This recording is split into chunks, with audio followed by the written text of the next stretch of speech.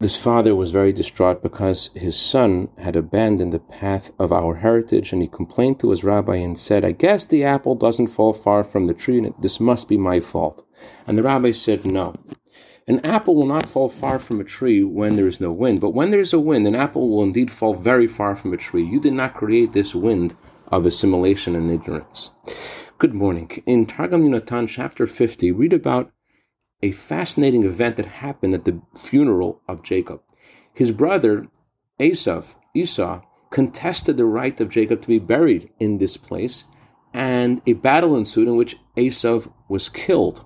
But the Targum Yonatan says that the head of Esau rolled onto the bosom of his father Isaac.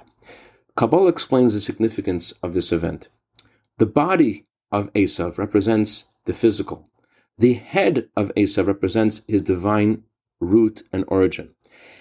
Esau lived a life of body disconnected with his divine root. But that doesn't mean that he didn't have a divine calling. It doesn't mean that he didn't have a holy soul within.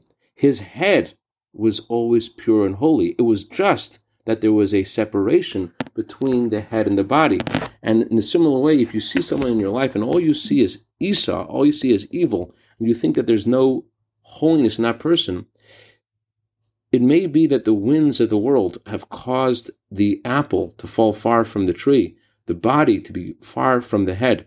But if you dig a little deeper, you should know, the Torah tells us, that the head of Esau is in the bosom of Isaac. There is a holy soul within, and it is upon you to be patient and dig, and you will find it. I dedicate a minute of Torah today to Dan and Chaim Marasha Berkovitz in honor of their anniversary today. Many happy returns to this day. Bon Chaim Zeiner Vichi, Kum Vichi. Also, I'd like to dedicate this to Mordechai Hecht and Mea Leah Larkin in honor of their birthdays today. You have a year of bracha v'atzlacha b'gashmius v'ruchnius. Have a wonderful day.